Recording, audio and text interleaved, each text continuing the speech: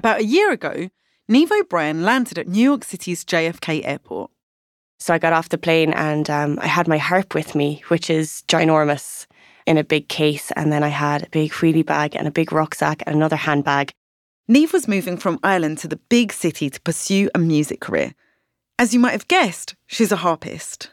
I'm from a lovely village called Kildymo. I guess a pretty traditional Irish village because it's just one street. There's a church, always. There's a post office, always. We have 1, 2, 3, 4 pubs. The population of Kildymo is about 400. And even with the relatively high number of pubs per capita, it's a small music scene. That's why she's here. I just kind of wanted to see what opportunities were here. I think I was just looking for a bit of adventure. And her New York adventure began immediately on an unexpectedly difficult hunt for Wi-Fi. And I was like, I'm in New York City and there's no Wi-Fi in this terminal. It was nuts. So I had to move from one terminal to another with all my stuff because they had no Wi-Fi.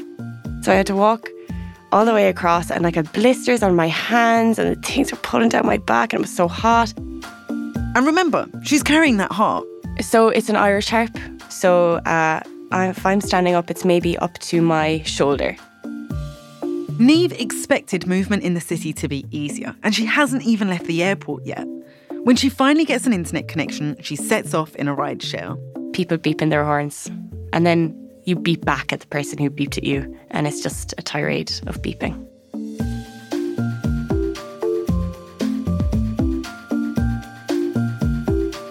After blisters, back pain, sweat, and swearing, Niamh finally pulls up to her building. When I got to the apartment, the door was tiny. It was so small. It was on the side of a bakery. And I opened the door and I looked up the stairs and I was like, oh my God, I am not going to be able to get my harp up the stairs because it's huge. Niamh struggles, but luckily a neighbour sees her and offers some much needed help. And he was asking where I was from and then he's like, so you do lots of gigs? And I was like, oh no, I've nothing set up. And he was like, you brought this all the way from Ireland and you don't even know what you're doing with it? And I was like, yeah, thanks very much. This is a great welcome to you. It was like the most New York thing ever. Like, I'm going to help you, but you're really stupid what you're doing here. This is not a good idea. Niamh is just one of the 3 million people worldwide who move to cities each week in search of bigger and better opportunities. And that's just the beginning. In the last decade, the world saw a tipping point. For the first time, over half of the population was living in urban environments. And by the year 2050, experts predict that 2 out of every 3 people will be living in them. At the same time, metro area boundaries will begin to overlap and merge into megacities of 10 million plus people. Challenges are piling up. Things like traffic, rising rents, overflowing trash cans. In the past, these issues might have been solved with ad hoc solutions, say a new bus line or a few more dumpsters. The rule was one problem, one solution.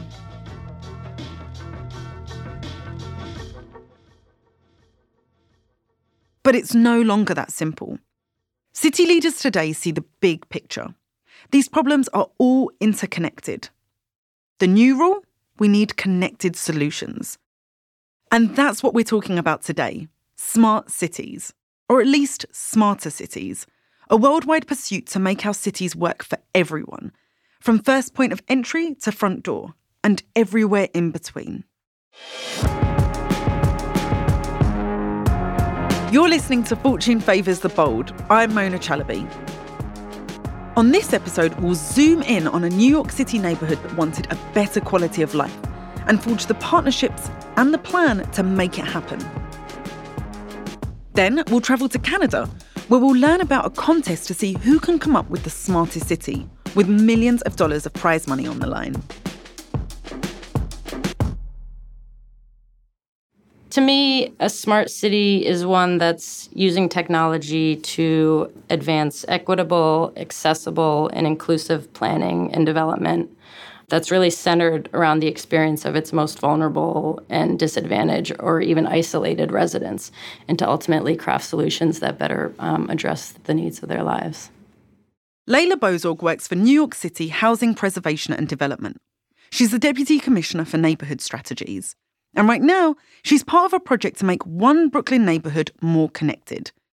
It's a project with big lessons for cities of the future. Brownsville is a pretty lively mix of African-American, Afro-Caribbean, and Latinx residents. It has a pretty distinct sense of place and identity. When you meet residents, people are very friendly. You get the sense that it's a very family-oriented area. And it has a pretty unique spirit of creativity, entrepreneurship, and resilience. Layla's not alone in this. She and her department are working alongside New York City government partners like the Mayor's Office of the Chief Technology Officer, the Economic Development Corporation, and many more.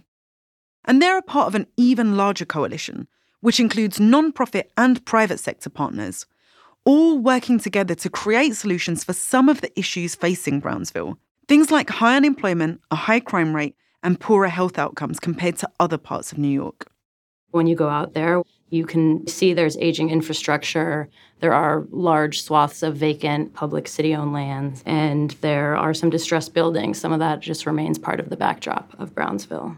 Brownsville faces some challenges, but Layla wants that to change.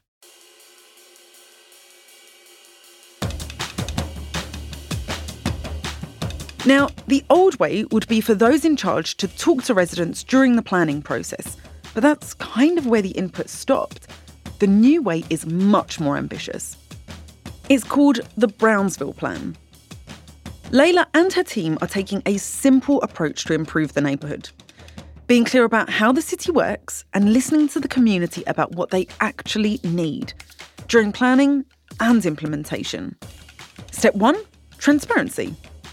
We have something called our Neighborhood Planning Playbook that actually tries to lay out a transparent and clear process so people have a sense of what they can expect from us as we're using their time. We needed their time as much as they may, quote unquote, need services from the city. Once the community was on board, Layla moved to step 2, listening.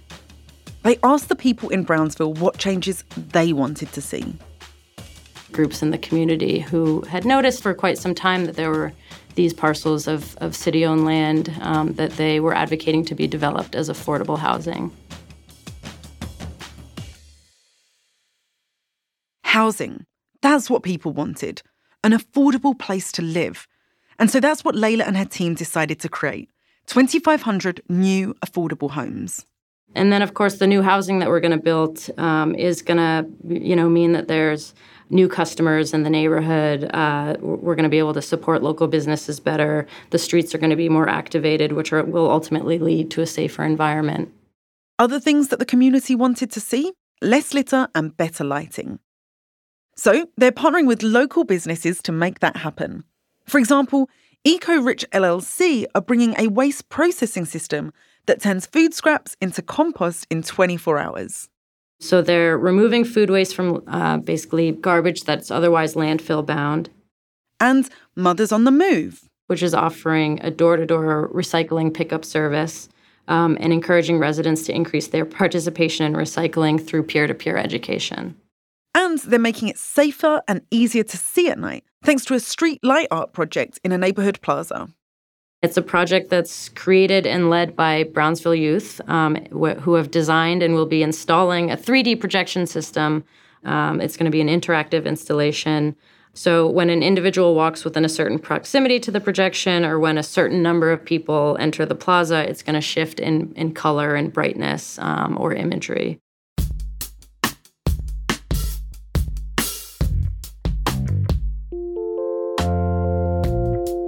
The coolest part is that kids in Brownsville are learning how to code the lighting, customizing the look and feel, taking ownership of their space. For now, this might just be taking place in one neighbourhood, but cities of all sizes could learn a lesson in listening and collaborating with citizens and partners to find solutions that contribute to the bigger picture of the bigger urban challenges at hand. When we come back, we'll see how an entire country is holding a contest to find the city with the smartest solutions. And we'll hear from 2 of the finalists for its $50 million grand prize.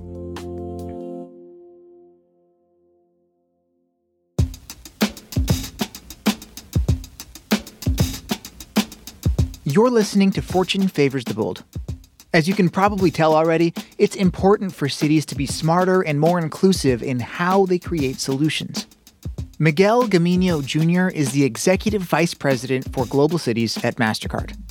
He knows that more so than regional or national governments, cities are in a unique position to positively impact their inhabitants and visitors alike. It's really about using technology and leveraging collaboration and partnerships to be smarter about the way we address the world's biggest urban challenges. Collaboration and partnerships, they're hardwired into MasterCard's DNA. And MasterCard uses that expertise in their City Possible program. The principal goal of City Possible is getting the cities together to share successes and failures with each other, to surface the common challenges that they face across the world. And we can identify where our resources and assets can contribute to solving those biggest urban challenges with them, not necessarily just for them. MasterCard is committed to co-developing sustainable and scalable solutions for cities everywhere, like in London, where they've implemented contactless technology. Now, travelers can simply tap and go to pay for their fares. This adds convenience for commuters and efficiency and cost savings for the transportation system as a whole. And that's just one example.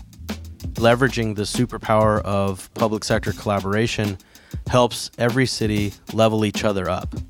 I'm confident that because of the way we're engaging with cities and activating their voice, that they will continue to help us identify different challenges that give us the opportunity to bring to bear different resources from our own company, but also from our partners to help build solutions for cities around the world.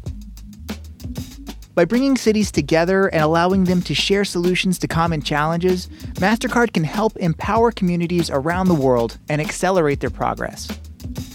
Are you interested in learning how City Possible can make your cities more connected and inclusive? Send an email to Fortune Favors the Bold at fftb@mastercard.com. That's fftb@mastercard.com.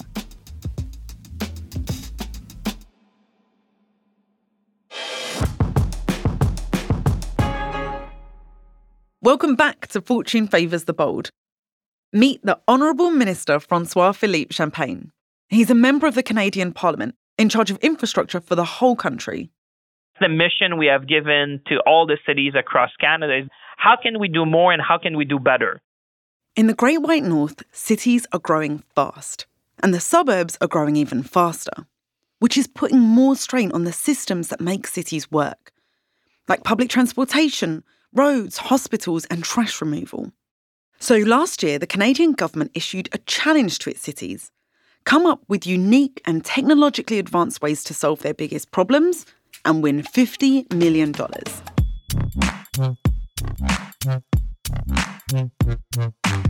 They're calling it the Smart Cities Challenge. It's a bit like the hackathon, where people are coming and say, okay, how can we tackle that particular challenge? They received entries from every corner of the country. We got about 130 applications, and that represented around 225 communities of various sizes across the country, from major urban areas to indigenous community to smaller communities.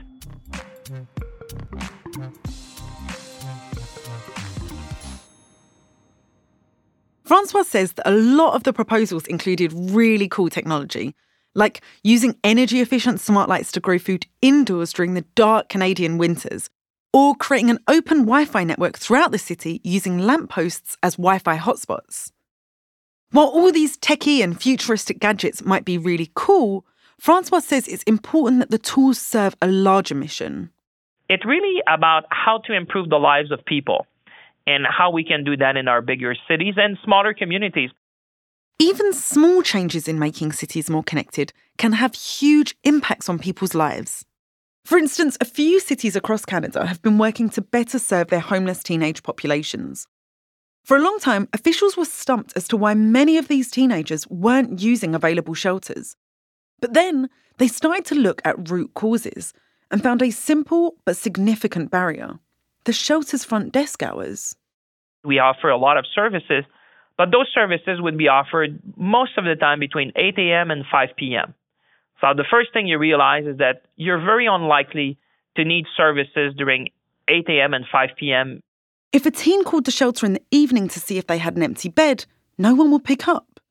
So these cities made Wi-Fi more accessible and made an app so that the teens could get information about open beds online.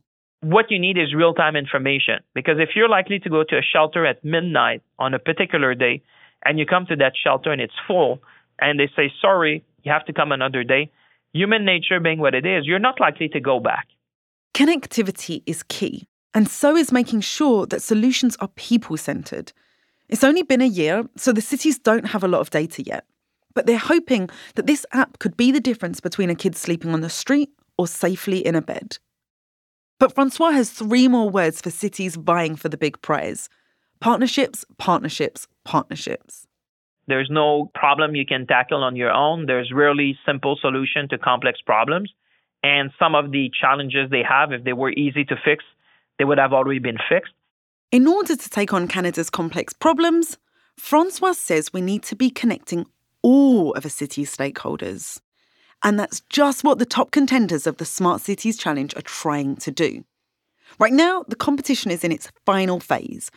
5 cities remain, vying for the $50 million prize. Quebec City, Montreal, Waterloo, Vancouver and Edmonton. We're now going to meet 2 of these finalists who are each approaching the challenge from different angles in this Smart City Brawl. In this corner, the city where the mountains meet the ocean, the best from the West, where the rain never quits and the tech market is out of control, we bring you Vancouver!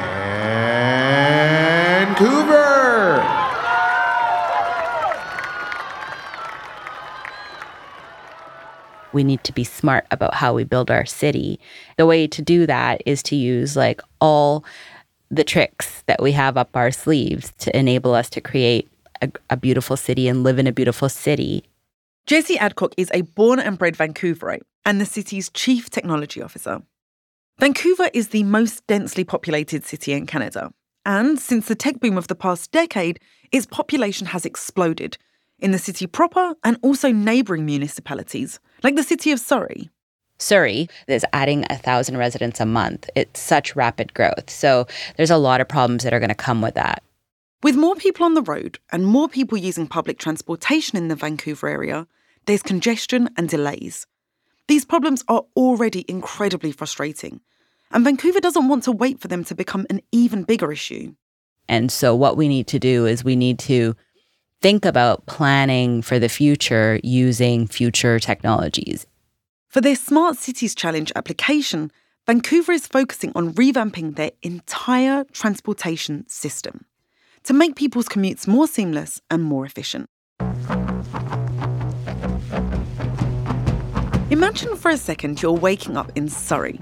It's Monday morning. You have to get to work. In order to avoid crazy traffic, you decide to take public transit. So you walk to a bus, get off at a train station on the Expo line where you wait around for a few minutes. 15 stops later, you get off at downtown Vancouver and walk to your job. And don't forget, it's raining. In the old way of doing things, the city government would look at one problem and find one solution. Frequent delays on a particular bus route? Well, fix that bus route. But not anymore. You need to be a little bit more broad in how you address the problem, more iterative, more experimental, use different kinds of technologies, collaborate a little bit differently. So Vancouver is looking at the transportation ecosystem as a whole, making sure that systems are talking to each other and that officials have the information they need to make smarter decisions. Their proposal is to partner with private companies to create what they're calling collision-free corridors. These are super efficient new routes that use internet technology to link modes of transportation, like high-speed SkyTrains, buses and self-driving shuttles, to get people from point A to point B without delay. Jessie says that the Vancouver commute of the future will minimise the time you spend just waiting around. So you jump on a SkyTrain and then you take the train downtown, and when you're on this train, you're, working, and then you get off the train at the end and you need to get to your office, and it's raining, so you don't want to walk. So you want to jump into a self-driving shuttle to get there. This will not only make trips easier and safer for commuters, but also improve people's health. Because if you have fewer idling cars stuck in traffic or half-empty buses, the air is better to breathe. To be honest, I'm really excited about the self-driving piece. The idea that we could optimize the movement of vehicles in a way that can reduce our impact and footprint on the environment. Jessie thinks the new transportation corridor will make daily routines better in Vancouver. And she hopes that the corridors might serve as models for other communities too. But first, they need to win the money to make it happen. Because remember, this is a competition and there are other cities vying for the big prize. In this corner, the little city on the big prairie, home to the biggest mall in North America, the heart of the River Valley, I give you Edmonton, Alberta!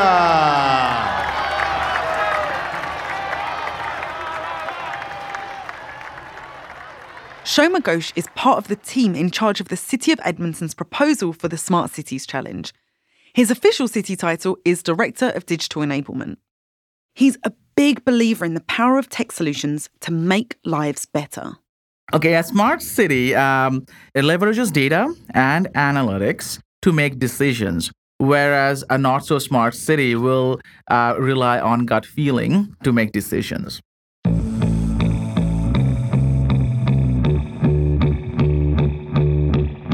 Shoma and his team are focusing on Edmontonians' health by designing a city that prevents them from getting sick in the first place. Now, this might seem crazy, because under the old way of thinking, healthcare and city planning were siloed and might not seem connected at all. If you get sick, you go to the doctor to get better. Case closed. But Shoma believes that a city can and should be working together to do more.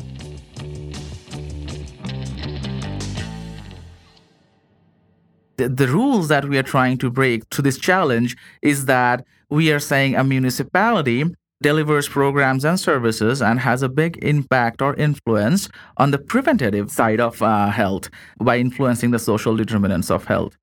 By social determinants of health, Shoma means things like access to healthy food, preventive medicine, and again, easy transportation that allows people to access doctors.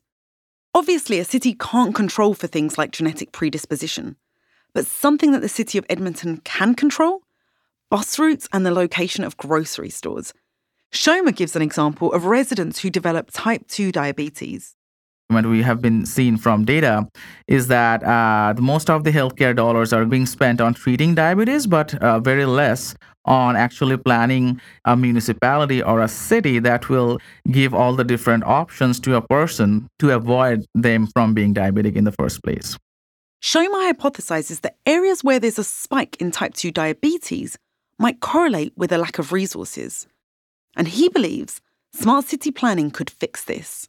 We can ensure that transit is in place to enable these people to go to see their family physicians, to ensure that there are no food deserts. So there are no areas or neighborhood where you cannot get access to healthy food. The result would be a city that would not only move people and goods more effectively, but also help its residents live better, healthier lives. If Edmonton wins the competition, they want to start by addressing the needs of two particularly vulnerable populations: new immigrants and senior citizens. Then, they hope to expand to the rest of their residents. And in order to keep the city current, Edmonton hopes to institute what they're calling a living lab program, which will make data about the city more readily available to startups with new ideas to solve existing problems. It will also facilitate partnerships. Shoma says the $50 million grand prize from the Smart Cities Challenge would be a huge jumpstart to the effort.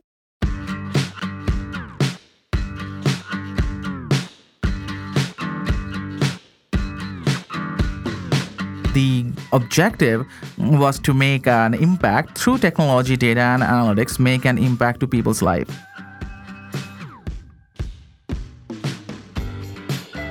Despite their different approaches to the challenge, Edmonton, Vancouver, and the other finalists believe that creating more connected cities will create a better world for future generations. Here's Jessie from Vancouver again. Right now, looking out our window, right? The sky is blue, the mountains are green, the air is clear, the air is fresh. I'm hoping that for my daughter in the future, that Vancouver looks a lot like it looks to me now. And in order to make sure that we do that, we need to be smart about how we build our city.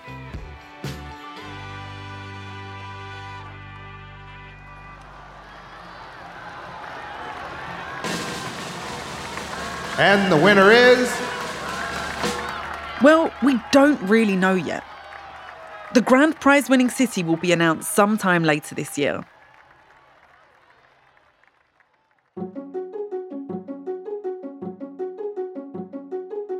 The old rule, the way it used to be, the cities are a jumble of solutions and systems stacked on top of each other. That's not the way cities will look in the future.